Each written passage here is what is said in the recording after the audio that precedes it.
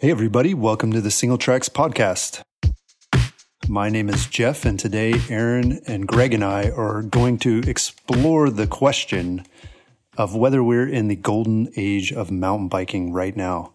So back in 2014, one of our contributors, Michael Paul, said in a comment that we are currently in the golden age of mountain biking. And that's been a couple years now. But since that time, I believe Greg's made a similar claim, more specifically about trail building being in a golden age. But I thought it'd be a fun discussion to talk about some of the good things that are happening in mountain biking right now, and then also maybe talk about some of the challenges. So to start off, what do you guys think? Are we in a golden age of mountain biking? What does that even mean to you? Well, according to Merriam-Webster, the golden age is a period of great happiness, prosperity, and achievement.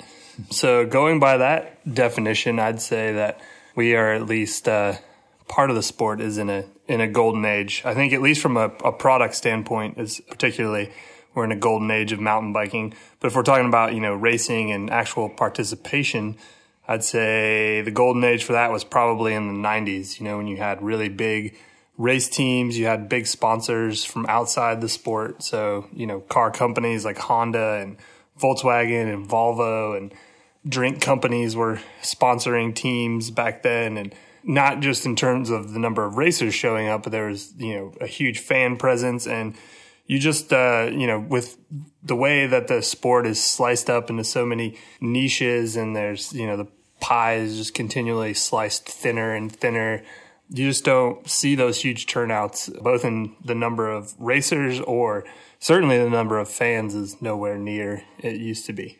I actually found a little bit of stats on this. This overall participation in cycling is way down. It's the high was 56 million, and that was in 1995. And I think they defined it as someone who rode their bikes more than 7 times in a year, I think. So not even like that, not even riding that often. Talking about less than once a month. In 2015, that number had dropped to 36 million. So is that in the U.S. or worldwide? That is a good question. I think that's just U.S. Yeah, sounds about right. Yeah. I got that from, I believe it was from the People for Bikes, or possibly the National Bicycle Dealers Association, one of those two organizations. That's from their study.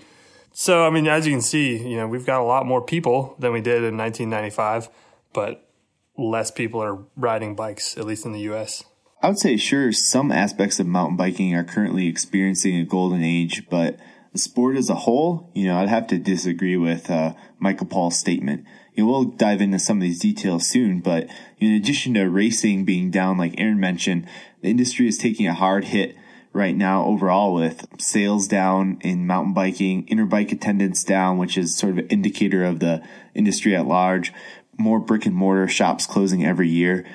Some good things are definitely happening, but to say the entire sport is booming, I would say is incorrect. Okay, well, let's talk about some specifics then, and let's start with the good news first. What's going really strong right now in mountain biking, in your opinion? I would say the bikes themselves, and this is across the spectrum of mountain bikes. They're more capable than ever. XC bikes continue to get lighter and stiffer, and some of them are gaining travel at the same time. So a cross-country bike used to be 80 millimeters of travel, then it used 100 for a long time, and now you're starting to see more and more 120 millimeter travel bikes, but they are full-on race bikes. You have trail bikes that can be built.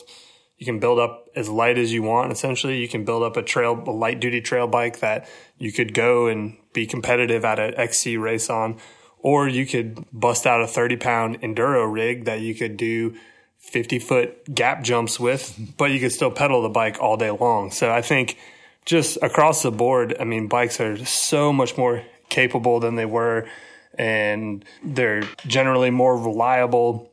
There's all these newfangled products we've got, one-by drivetrains and big, huge cassettes with a lot of range. We've got dropper posts, all that good stuff. So bikes are in a very good place right now. And, I know everyone likes to complain about how expensive bikes are, us included. But if you actually look at the numbers, I think, Jeff, you mentioned this in a recent article, we've actually seen the prices on the most expensive models drop over the last couple of years. Yeah, that's right. When I was researching an article about resale values of mountain bikes, I was looking at MSRPs from like 2014, 2015, 2016, and across the major brands, all of them are dropping prices. It may not be readily apparent to the everyday person, because you only buy a bike every few years. But if you look at the trend over the last few years, prices are coming down, which is good for consumers. Yeah. So, it's still an expensive bike. A $9,000 bike compared to $8,500 bike, it's still a lot of money. But, we are seeing those prices decrease. And then if you're talking about the prices for entry and mid-level bikes, those have kind of remained pretty consistent, fairly constant over the last few years. But the technology and capability of these bikes has greatly increased. So, again, just like bikes at all price points are better than they were even just a handful of years ago. We've also, we've got so many options. Just think about all the brands that you can get a bike from now. You have the major brands. So you got your Trek, your Specialized, your Giant, and then you've got boutique brands that are still really popular, such as, Santa Cruz and Ibis and Pivot and Yeti, Rocky Mountain, brands like that. And then you have all these consumer direct brands coming to the U.S. So we've seen Commencal and YT in the last year or so come to the U.S. with their consumer direct model. You have Canyon coming later in 2017, which is going to be a really big deal because Canyon is a huge company and they already kind of dominate the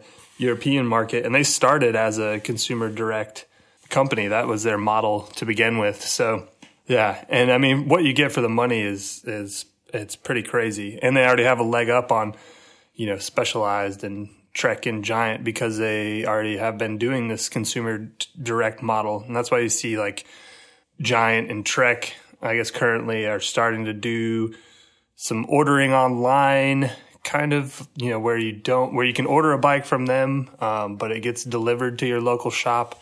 So you're starting to see some, funky kind of hybrid models, business models, that is, in terms of how people are getting bikes. But we just got so many options now. It's a good time to be a mountain bike purchaser. Yeah, I just want to add on to that. Yeah, the options are just crazy now where no matter what kind of riding you're into, there's a bike that's suited for that specific thing, At times it might be, sort of confusing and frustrating because you're like, geez, what are all these options out there? But at the end of the day, if you do your homework, you're going to find a bike that fits your style of riding, like your terrain, your local conditions. That stuff is all out there right now. So it's almost like with all these options, you're kind of getting a custom bike. Like there's enough bikes out there as there are riders. So, if you want to ride gravel, then there's gravel bikes. And you want to ride snow, there's all kinds of fat bikes. If you want a titanium drop bar, 29 plus rigid bike packing bike, that's out there, and which is pretty crazy. You could buy that from someone, or, kind of what you touched on, there's also no shortage of custom frame builders. Like we've kind of seen a renaissance in that in the last 10 years or so. More and more people just building bikes out of their garages, and some of those companies have taken off and are starting to do, decent levels of production. But yeah, just about anybody with a blowtorch is putting together bikes these days. Yeah, so another area that I think a lot of us can agree on that's in sort of a golden age right now is trail building. There aren't a lot of hard numbers on the number of new trails that are being opened, but I know for me personally, it seems like there are definitely a lot of trail projects going on all the time and new trails being opened up. Greg, you mentioned this in one of your articles. Talk to us a little bit about the golden age of trail building. Yeah, in my opinion, if anything in mountain biking is having a golden age right now, trail building is it. Like you said, Jeff, it's difficult to get widespread data, but on certain local levels, we can definitely pull numbers. Here are a few examples. So one great example is the Coldwater Mountain Trail System in Alabama. Coldwater Mountain didn't exist just a few years ago. I reported on the inaugural trail opening there for Dirt Rag magazine back in early 2013. And that was ground zero. And now you have some 40 plus miles of single track there. I mean, just 0 to 40, I guess you could say, in next to no time. Another great example right now is Northwest Arkansas, which is blowing up. Got in touch with the folks there, and in 2016, they built 52 miles of new single track in Northwest Arkansas. That's an insane number. And for 2017, they have another 100 miles of trail ready to be built. So, I mean, that's just an absolutely massive number. But to look at trail building like over time, a great example is Moab, Utah, because Moab is one of the original mountain bike destinations, one of the first destinations. And the riding there really began on old Jeep and moto trails. And while a few trails were built over the years, building has really ramped up just in the last 3 or 4 years. Over the past roughly 3-ish years, they've been building new bike-specific trail in Moab at the rate of about 30 to 40 miles per year. And compare that to many years where there's 0 miles of construction, and it's pretty significant what they're doing. Even in Moab, they realize that they have to build more trails to stay relevant for mountain bike tourism. And that doesn't include any of the examples I could give here in Colorado or other places in the nation. So when you look at those case studies, it's pretty clear. Yeah, there's definitely a lot going on here in Georgia and in the Atlanta metro area as well. So we're building a lot of new trails. What about the trail building techniques? There's definitely been some changes there in the last few years, a lot more data-driven trail building. What do you know about that, Aaron? Yeah, well, I think mostly it's, the sport is starting to come into its own, and there's more people are learning the proper way to build trails. So it's less just, straight up the hill and straight down the other side. And you're taking a lot of different, your environmental impact, your erosion, how well is this trail going to hold up over time, things like that. Those are all, I guess there's just a lot more planning that seems to go into trail building now. Flow trails are so hot right now, along with adding features. So that could be anything from a skinny or a log ride or jump or a rock garden. You're starting to see a lot of alternate lines. And this is even on areas where the terrain is maybe not that, amazing. It's not going to blow your mind, but you can still build a really damn good trail. Like I was just in Florida last week and I rode Santos and Croom and Withlacoochee, and, Florida's pretty flat. It's not entirely flat, but certainly compared to here in Atlanta, even it's pretty dang pancake flat. But they managed to keep it really interesting and really fun. And they just, I think builders are working with the terrain that's available to them really well and just putting out high quality single track everywhere. You're starting to see trail systems focus on progression. So that's, part of the having features on the side of the trail or a skills area, something that allows people to work up, so they can do a couple little baby jumps and then, you move up to the tabletops and then, you have your line with the doubles and everything. So I think that's cool to see that more trail systems are incorporating some of that progression from the get-go, because they realize that, if you just build your trail one kind of way all the time, then that might not be so interesting for riders in the long term. Yeah, so all these new trails and all these innovative techniques are being carried out not just by individuals. It's not, like the early days of mountain biking when people would just go out in the woods and just start raking and riding. Greg, can you talk a little bit about some of the organizational things that have happened recently in regards to trail building? Yeah, Jeff, I think like a lot of these benefits are from mountain bikers getting organized and actually figuring out what the hell they're doing. IMBA's been around for a long time, and a lot of this is credit to IMBA as well. But I think even more than IMBA, local organizations that have figured out how to get organized, how to influence policy in their local areas, how to raise money, and how to be effective in building trails is what are getting a lot of these projects off the ground. And as time goes on, like people build on the shoulders of the people before them, and IMBA laid a lot of the groundwork 10, 20 years ago. And a lot of these organizations now have been around for quite some time. It's possible that even the people that founded many of these local organizations are no longer involved explicitly, but the people that have come after them have learned from the people before. And we're just seeing like this organization and professionalism accelerate, I think. And again, like I said, that goes into funding, but it goes into learning to work with land managers and building relationships there. And there's a result of all this work over years, I think, is what we're seeing the fruits of now. Yeah, there's definitely been a lot of work leading up to where we are right now. And it seems like the advocacy just keeps getting stronger and stronger each year. So that's definitely a credit to mountain biking. All right. So I wanted to talk about mountain bike tourism. Greg, you mentioned some projects like Coldwater and Arkansas, but it seems like there are a lot of private companies, but also boards of tourism and even state governments and local governments that are working to attract mountain bikers. Can you guys think of some examples of where this is happening right now? I would say, Pisgah would probably be a prime example of this, because I've been riding there probably a little over 10 years now, I guess, since I moved to the Atlanta area. And it's about a 3-hour drive for us from here. So it's a great place to go ride, for the weekend, if you get a long weekend to go up there. The trails are phenomenal.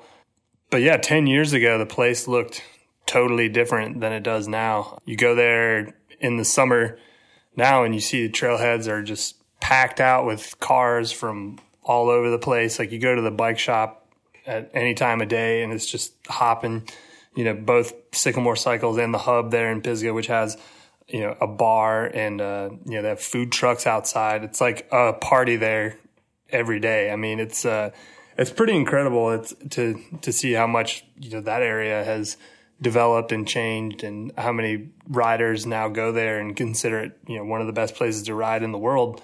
In just a few short years, it's kind of really turned a sleepy little town into a mountain bike mecca. In my opinion, I think there are two sort of main categories of people who are really pursuing mountain bike tourism. The first one are towns where they used to be based on resource extraction. Their economies used to be based on that, and they're having to find a way to bring income into their community, and they do that through tourism. And with mountain bike trails, like Aaron said earlier, you can build great trails in lots of places. Like, you don't necessarily need huge mountains. So we're seeing a lot of desert towns embrace this and really roll with it. But I think another, which is probably even easier to study, are current resort towns and mountain towns, specifically like ski towns that have like a ski resort there. And they're turning to mountain biking for tourism during the summer months. A great example of this is Park City, Utah, which there's been some combination of ski resorts, but has roughly like 3 different ski resorts, depending on how you count it now, in Park City. So it's one of the original ski towns in Utah. But just a couple of years ago, they tipped over to the point where they're actually bringing in more visitors and revenue in the summer than the winter, due primarily to mountain biking. That's really rare, even among ski towns in Colorado and Utah. But as our climate continues to change, we could debate that all day long, but resorts are looking for ways to expand their summer operations one way or another. Here in Colorado, we recently had legislation passed within the past year or two to make it easier for ski resorts to build summer attractions with less red tape. And that includes zip lines and things like mountain bike trails. So more of that's coming every year. Yeah, I've heard the same thing about, at least for Whistler, I know that Crankworx is now their busiest week of the year, and that, bar none, it's busier than the Christmas skiing, New Year's holiday season, spring break, whatever. Yeah, more people come to Whistler for Crankworx in the summer than they do at any time during the winter. So it's pretty cool to see that shift. Yeah, and Greg, getting back to what you were saying about the, towns that were previously focused on resource extraction or even industry before, Pisgah is, like Aaron mentioned, is one of those examples. It used to be several large mills in the area that closed down, and so they're looking more to mountain bike tourism. You look at Oak Ridge, Oregon, and places all over the U.S. But what's also interesting is when you talk about places like Coldwater and Arkansas, these aren't like, sort of overnight success type stories either. These communities have really committed to trying to bring in mountain bike tourism. There's a lot of money that goes into trying to attract mountain bikers and creating the infrastructure and the marketing and all that stuff that goes into it. So in my mind, that's a great thing for us as mountain bikers, because we have people really competing for our business and trying to outdo each other. You know, there's these communities all across the U.S. and the world too, I imagine, that are trying to compete for our business. And so, yeah, it just keeps getting better and better. Let's talk a little bit about mountain bike media. I personally feel like that's something that's a bit of a bright spot right now. You know, in previous years, you know, back in the 90s, if you wanted to watch mountain bike videos, you couldn't. They're like, it wasn't on TV.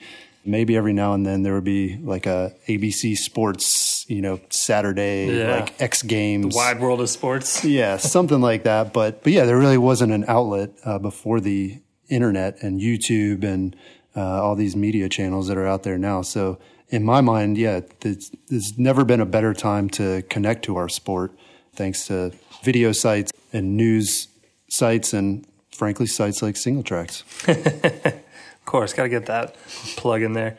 Yeah, I would totally agree with you. I think, like we were talking about, just the vast array of options that you have for bikes, you have the same thing for your media about bikes. So, you know, if you, whatever brand of cycling you subscribe to, then there's a website out there for you. You know, if you're into bike packing, or if you're really into nerding out about race results, or you like tech heavy stuff, or you like, you know, human interest pieces, whatever, there's definitely a site out there for you. So that's pretty cool too, that there's just a variety of different ways that cycling and mountain biking in particular are being covered.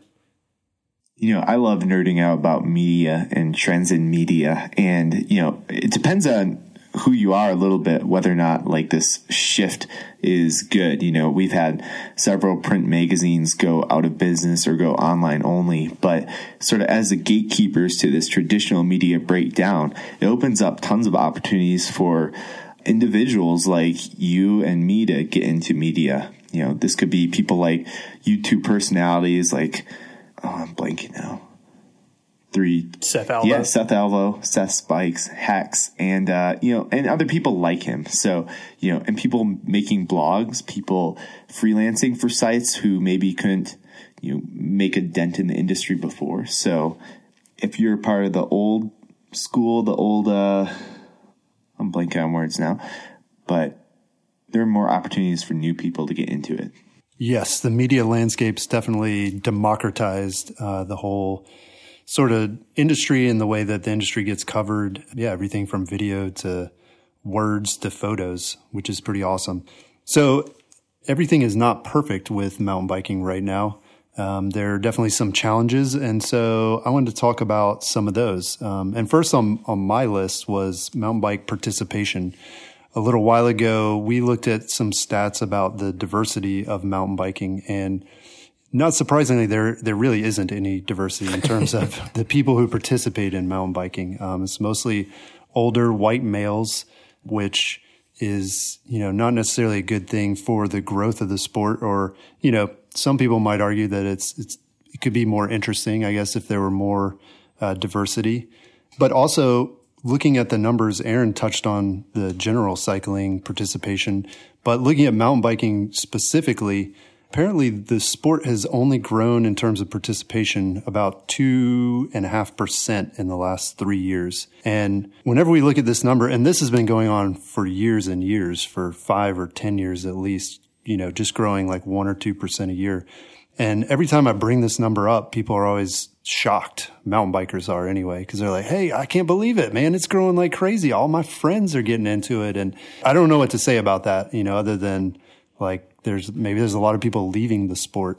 But yeah, it's definitely interesting to note, given how much we're putting into building new trails and all the new bikes that are coming out. It's still, the pie isn't getting a whole lot bigger. And that could be due to the, you know, some of the constraints on diversity right now. I have one thought with that. Like, part of me wonders, and this is just totally supposition here, but since we're podcasting, Aaron was saying like the numbers for participation were based on people riding at least 7 times a year.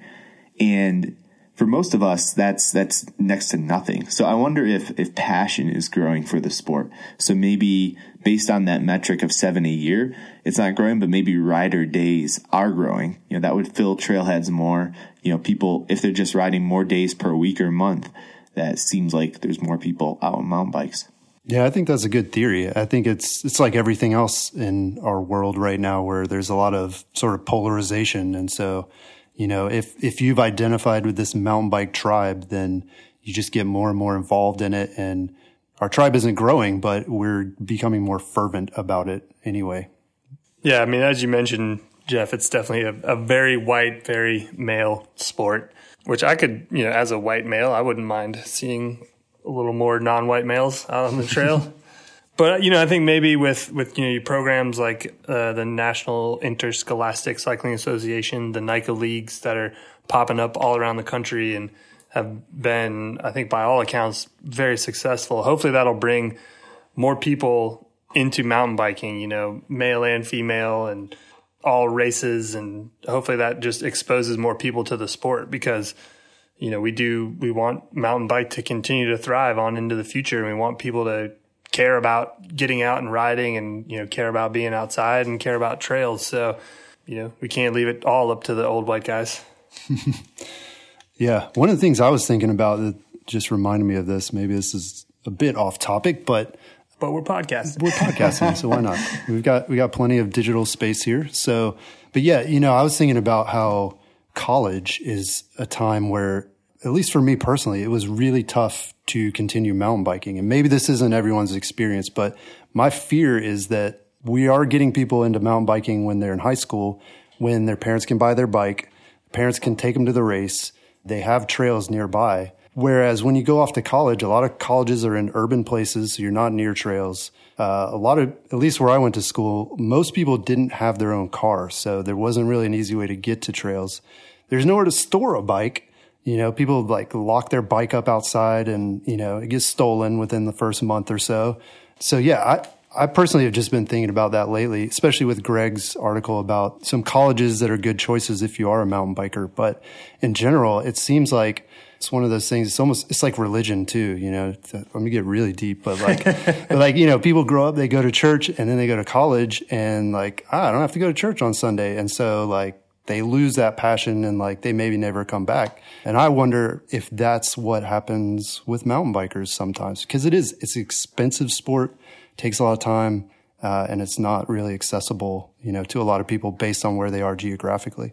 Anyway, I think there's some validity to that. Although I think, if someone really gets the passion for it, if let's say they are in a NICA league and they really get into racing, I mean, chances are that will then impact where they do decide to go to college. Maybe if they care about cycling that much, they'll go to a school that has a really good team. If they want to continue doing the competitive aspect of cycling, or they'll, go to some place in Colorado that has awesome riding nearby, or, maybe they'll just pick up another form of cycling in the interim. I know when I lived in Savannah, when I was going to school there, there were no trails, there's no mountain biking or anything. So I rode a BMX bike all over the place. And, it was because it was very flat there, legit pancake flat. Mm-hmm. Yeah. So I just rode a BMX bike and, jumped off of loading docks and crap like that. So you find different ways to ride, I think, if you really have the passion to be on the bike. Yeah, I personally did the most mountain biking I've ever done in 1 year during my senior year of college. And I also started my career at Single Tracks while I was in college. So for me personally, it didn't apply, but I did observe what Jeff was saying happening. Despite living in a mountain town in Georgia, we had a small but dedicated group of students that was stoked at mountain biking, but it wasn't big, even for the size of the school we were at. So I would probably say I was the exception rather than the rule. And I guess me personally too, I'm an exception as well. I mean, that's kind of how Single Tracks got its start. Was Leah and I, we went to different colleges, and so we traveled back and forth between the two and would ride mountain bike trails close to our respective campuses. So yeah, I definitely can see that. But like you said, I didn't know many people that road mountain bikes, and it is hard to convince people to do it just because it's a lot of trouble. So, all right. Anyway, let's go back. So what about access issues? Seems like we're hearing a lot about that. Or is some of it like scaremongering? What do you guys think? Are we in a crisis of mountain bike advocacy right now? Well, that's a deep question. Whether or not the advocates are up to the task is something I don't know if I'm equipped to address, but I have observed that despite the fact we're building more and more trails every year, we're still constantly losing single track to wilderness and wilderness study areas year after year. And some people would like us to think, oh, it's just happening once here and there. It's not a big deal. But if you look at the trends over time, it is a consistent trend. It's not slowing down anytime soon. And you would think we'd have enough wilderness areas already, but the wilderness advocates don't think that, and they keep trying to build more wilderness. And, whether or not the sheer volume of trails we're building that are brand new offsets the numeric loss of single track via wilderness is kind of a moot point. We're still, however you slice it, we're still losing access to the trails through the most beautiful places in our nation that are being turned into wilderness. So we've definitely talked a lot about this on Single Tracks. I've got a 2-part podcast with the Sustainable Trails Coalition that you can listen to. And I also have an article on Single Tracks titled Opening Wilderness to Mountain Bikes is the Most Important Advocacy Effort in History, which sort of gives an overview of the topic and my opinion on it. What do you guys think about what is sort of the opinion of the general public of mountain bikers right now? Do you think it's better now than it has been in the past, or are we starting to slip back into the territory of, being seen as scofflaws and people that are wrecking the environment? Well, maybe Aaron wants to talk. But I think you got to look at the tourism question, with the towns all over the place wanting to bring in mountain bike tourism. I think that points to a favorable perspective of mountain bikers. I've heard the argument made that mountain bike tourists are some of the best tourists you can have because they come in, they stay in your hotels, they spend money.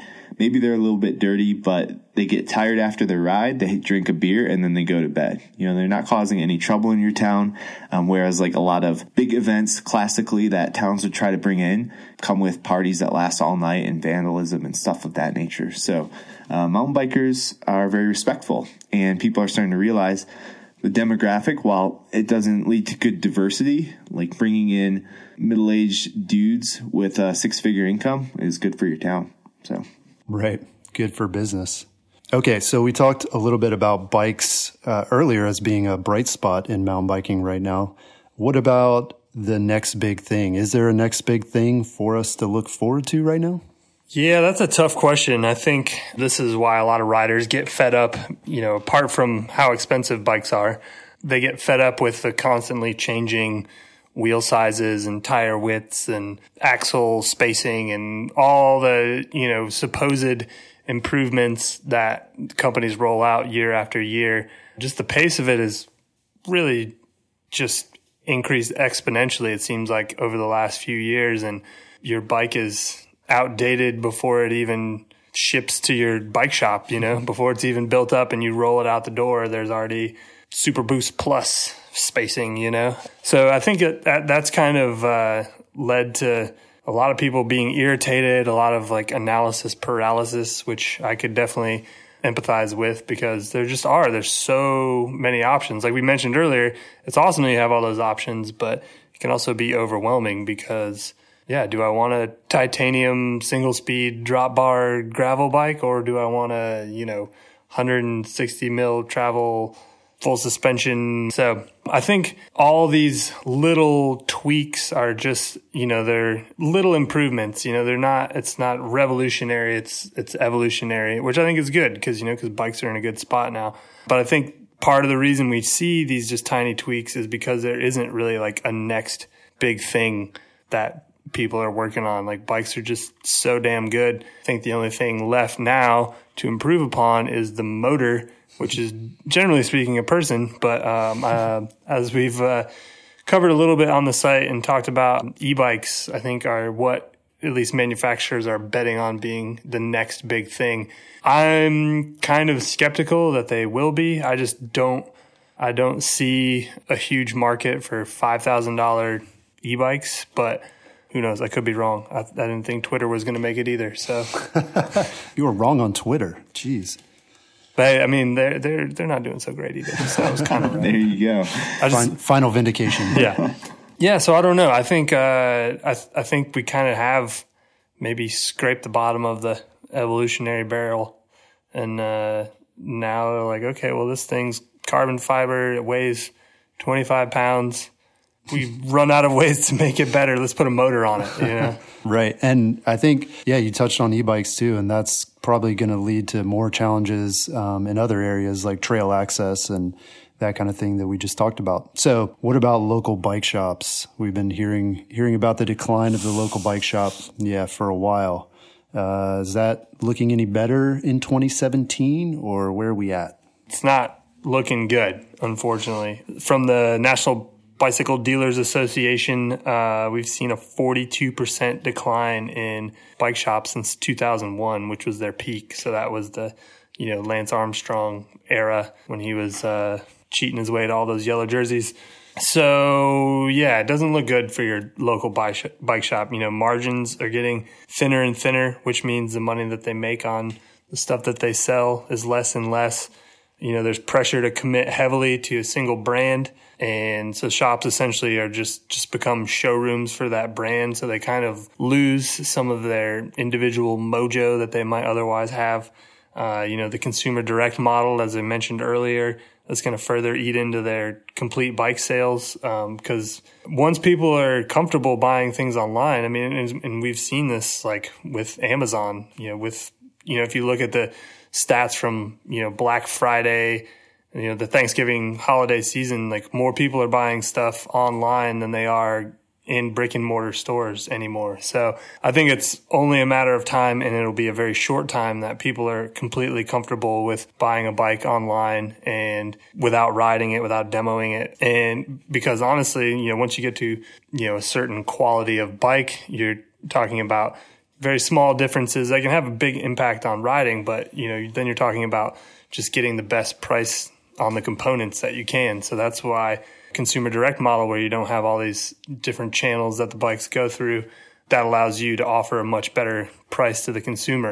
And your local bike shop just can't touch that. It's like, just like they can't compete with online retailers for, a lot of components that, the price that you can pay for some stuff online is less than they can get it for from their distributor. So it's kind of a mess right now, and it doesn't really look good for your local bike shop, unfortunately. They're going to have to focus more and more on service, and they're going to have to focus on creating some sort of community so that the bike shop itself is a destination, because otherwise you're just going to go online. So if it's not a place where you're comfortable and like people hang out, and it's not like a hub of cycling activity in your town, then it's probably not going to make it, unfortunately.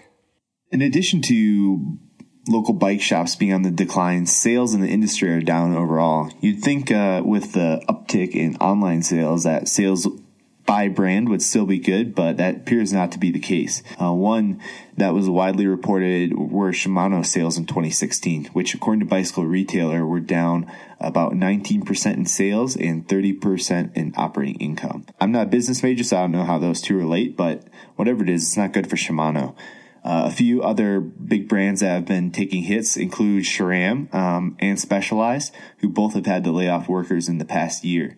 And we already talked about Interbike attendance by brands and consumers being industry people, being down drastically in 2016. And, those are three of the biggest brands in the mountain biking industry and the biggest show in North America. All those things are just indicative of where the industry is at as a whole, and I don't like to talk about, bike sales as the biggest indicator of whether or not the sport is successful, but all this stuff trickles out, if the brands have less money, there's less money for product development. There's possibly less money being donated to advocacy efforts. So it's all interrelated. Yeah, definitely.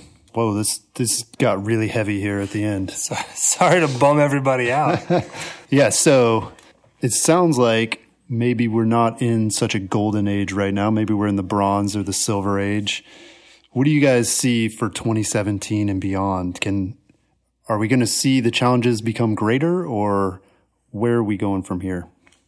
Yeah, who knows? We are entering a very strange time in the world at large. So, who knows what's going to happen over the next few years, in the world in general and how that will impact mountain biking. But yeah, hopefully, if the economy continues to improve and, people are still making money and going to work, then hopefully they'll want to spend some of that money recreating. And one of those options will be mountain biking. It's complicated, especially forecasting the future. It's no easy way to do it. I don't think it's going to be bad for anybody who's currently a mountain biker, but like I said before, I think the one golden age we're seeing is trail building, but I see trail building already starting to slow down, despite what Northwest Arkansas is doing. I've heard a lot of land managers say, all right, guys, enough. Like, we've built you enough trails. Our land is getting saturated, we need to focus, like the land managers saying that they need to focus on other things, and they're starting to say no to trails because they don't have time to do it, or there's already a lot of trails. Reading between the lines on a lot of the stuff coming out of Moab, it sounds like that's what Moab is hitting right now. They built a lot of trails over a lot of years, and now they're hitting brick walls. And I've heard the same thing closer to home in my local districts here in Colorado. So, I think some of these things can only last for so long, but exactly how it's going to shake out long term, that's hard to say. Yeah. And Greg, you touched on it just now, but if you are someone that has a mountain bike that you enjoy riding and you've got trails you like riding, then don't worry about any of this stuff. You're still going to have fun no matter what happens. And there are currently more trails, probably in your state than you'll ever be able to ride in a lifetime. So there's no need to worry that, you're missing out on trails that are going to get shut down. There's definitely a lot still for those who are dedicated to the sport. So we hope you've enjoyed our conversation about the idea of a golden age of mountain biking. Hopefully you're not too bummed out to give us 5 stars on the iTunes store for our podcast. That's all we have for this week. We'll talk to you again next week. Peace.